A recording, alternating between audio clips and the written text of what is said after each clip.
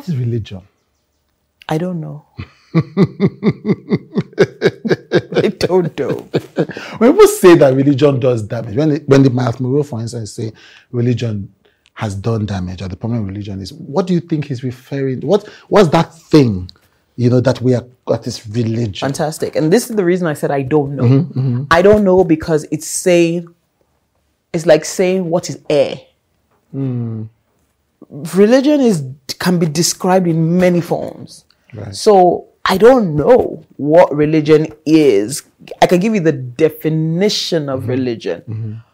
But when someone is using religion in a sentence or I can't tell you what the person means except you give me context. Now, based on the context you gave, I think what Miles Monroe meant was what we've conditioned people to believe about God, about his truth, about his ways. What we've taught people and made them believe is the thing that is dangerous. Yes, so I think that to me would... But what's the other way of doing it? Is there a way to do it without conditioning people to believe something? Isn't the whole point of religion conditioning? Belief? Yes, like we believe, we confess, we affirm. Yes. What is the other way? There's blind religion. Okay. There is believe even if you don't see. Yes. There is the other part, which is believe because you now understand. And God says, in all you're getting, get understanding. We've preached blind religion for so long that we tell people not to ask questions. Oh, someone dies, you cannot question the will of God. Something bad happens, he's unquestionable. We even have songs, immortal, invincible, the only wise God in light. I thought that's not the one I thought you were going to be like, unquestionable. Oh, yes, but I was coming to that. We just make this deity someone or something that cannot be questioned. Yeah. And then say the true test of your spirituality is the non-questioning faith you have in this person. Meanwhile, the person you refer to, or the Bible you're reading it from, says you will meet difficult times that will test what you believe. You better have the understanding of why you believe it, or else in those times, your blind belief is not enough. So, to your question of what is a better way to do it, I can say... Not even what's better way, okay, because the question was, but I want you to take what you want to say, but also the question was, is there a different way of doing it? Like, yes. So I could tell you, for instance, I've seen you, for instance, lose a lot of weight. But I also knew you when you were struggling to lose that weight. Like, when I say struggling, there's struggle, there's struggling, and there's strangling. There was a time when you would just be like, oh my God. I remember when a personal trainer came around, and I came to visit you at the time, and I was like, you're going to have a heart attack. I was on my way there, very fast. But you were doing it, it was like, tell me what to do. Yes. I will do it. This is the result I want to get. Yes. Then there was a Chude who, every time he ate, he would check the calories. He knew macronutrients. He knew micronutrients. And that Chude lost weight faster because he understood. Yeah. It's easy to tire. You were on a high, low, when you were just taking instructions. Yes. You sustained because you understand the behind the scenes of weight gain and weight loss and how it applies to you. That's the better way. Yes. Yeah. Is it possible that most people, part of the challenges, sometimes one of the biggest pressures we face when there are fathers in the faith, when they sit down and tell us the things they've done. Do you understand? I remember one time in my life, in 2014, I was looking for mountain. every man of God had spent, as far as I knew, had spent time on the mountain. On a mountain. And these people are blown. These people are blown. And the people around them have also blown. Yep. People in the front of the church have blown. Absolutely. And then me, this little boy in the back row, I have not been. Talk less of blow. Go seek a mountain. So I'm just like, if this life is like, I want to be like this. I want to blow. Yeah. Blow up on a mountain. I said, looking for mountain though. Mountain. I'm like, which mountain? So I called to one mountain. I said, my friend, I said, that was not kill you. That's not kill you that mountain because I was there. You know, I went to this because I see these people. I think, okay, I have to follow the examples that were set before you. Because I want to be like this people. And surely, these people cannot all be wrong if they're all saying the same thing. That's a very realistic absolutely kind of thing. And it is realistic. Yeah. But my job is to pull back the curtain. Right. And say, why mountain? Why did they go to the mountain? Was it because of the mountain?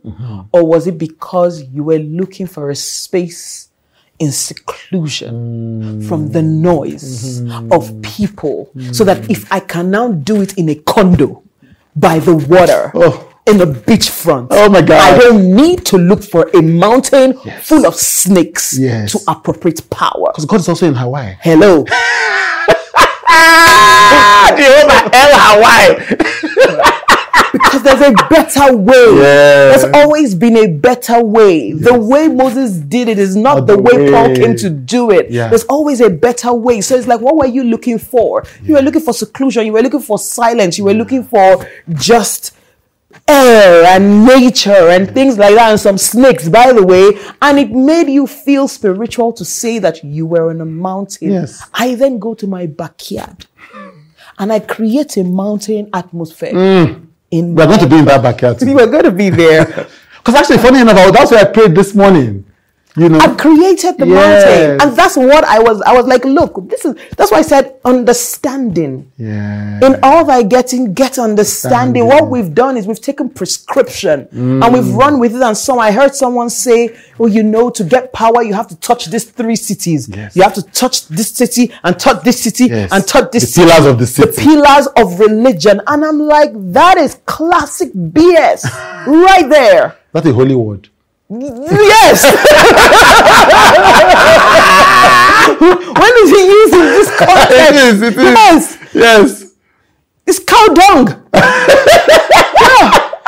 Because I'm like, what cities? Yeah. Are you telling me that the people who live in England who have not touched these 3 cities don't have are you telling me that what is the difference now between what you are teaching and what traditional rulers teach? You've now taken something that one person did and appropriated it as a principle and stamped it with the name of God and then told me my spirituality will never be at its peak until I do what you've done. That's the problem. Imagine then hearing this from 50 preachers, and then this one says you have to touch 3 cities. This one says you have to lie on the floor. This one says you have to fast 40 days. The other one says you have to do a midnight offering. The other one says you have to do a 2-week. My life is now full of principles, of different things. Oh my God!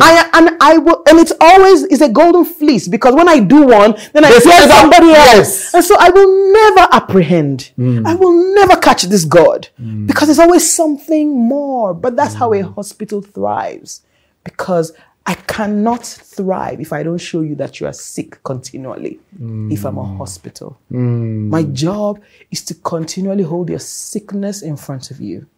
Because if you are well, or you come into the awareness that I am healthy, you don't need a hospital. And so when we liken the church to a hospital, I'm like, really? The person that instituted this thing called the church says it's a gathering of believers. And we keep on saying it's a hospital for the sick. You know, I'm going to talk about something that you taught me a long time ago. But before that, you know, I was thinking about Exodus, Gods and Kings, the movie that told the life of children Israel living. And they represented God as a child, as a little child. And first of all, Christians, me myself, I said, Very upset. First of all, me myself, I said, I know that, I'm free, I'm trying to be freedom from religion, but this is a bit much. Let's respect God. Small. But then later I read an interview and the man was saying, look, if this faith is true, then this Christian God manifests himself in the way that is easiest for you to approach. So that this God says, okay, I'm the Father. Okay, I brought Father. You are now stressed over the Father. Okay, I'm the Son. That means that I walk where you walk. That don't want thing. He walked where I walk. He stood where I stood. Let me go everywhere. Then he sat down. It's like they still want to. Okay, yeah. I'm the Holy Spirit. I'm everywhere. I'm nowhere. I'm the bread of life. I'm the many-breasted one. I'm the many-breasted one. Lily of the valley. You know what? After all this thing, without use that word to be assigned, but without that you have a lily of the valley, the bishop of souls, the holy one of Israel, the mighty one of Jacob. They didn't understand the assignment. So the point of it was that if Moses was going to be convinced, they presented God as a non-threatening symbol for him to access. And I think that's what you are trying to talk about here, which is one of this guy, the guy that wrote W.M. Young, The Lies We Believe About God, said God will meet you where you are. So it's not that you are not going to meet God. Think of it. Or I think it was Stephen Furtick or someone that explained that. No, there's other guy that's very dramatic that brings boats into the church and drives into the church. No, I don't know his name. I don't know his name. So he says, imagine that you want to climb somewhere and you have to follow all the hoops. And imagine that someone elevates you with an elevator. And God is trying to say, think of me as an elevator. I'll take you there. I will carry you. So I think that's what you are hinting at, that God has tried different ways to communicate to us that it doesn't have to be that hard, but it is difficult for us to believe. It reminds me of many years ago, Why Niger website I had. I was struggling. This was 8 years ago. And 8 years ago, it took me, I'm struggling. I'm like, we're about to fall down, Alexa. It's going to down for said, Chude, let it fall. I said, what? It was like, I had said the most blasphemous thing ever. What? Let's walk. Like, this is my sweat, my hard work, my blood. I said, Chude, what's the worst that can happen? Let it fall. Anyway, I didn't listen to you. Of course you didn't listen to me. Because it sounded too easy. And you've never built a website before. So you do not know the feelings of my infirmities. You can listen to the full podcast on Apple Premium. Just search with Chude.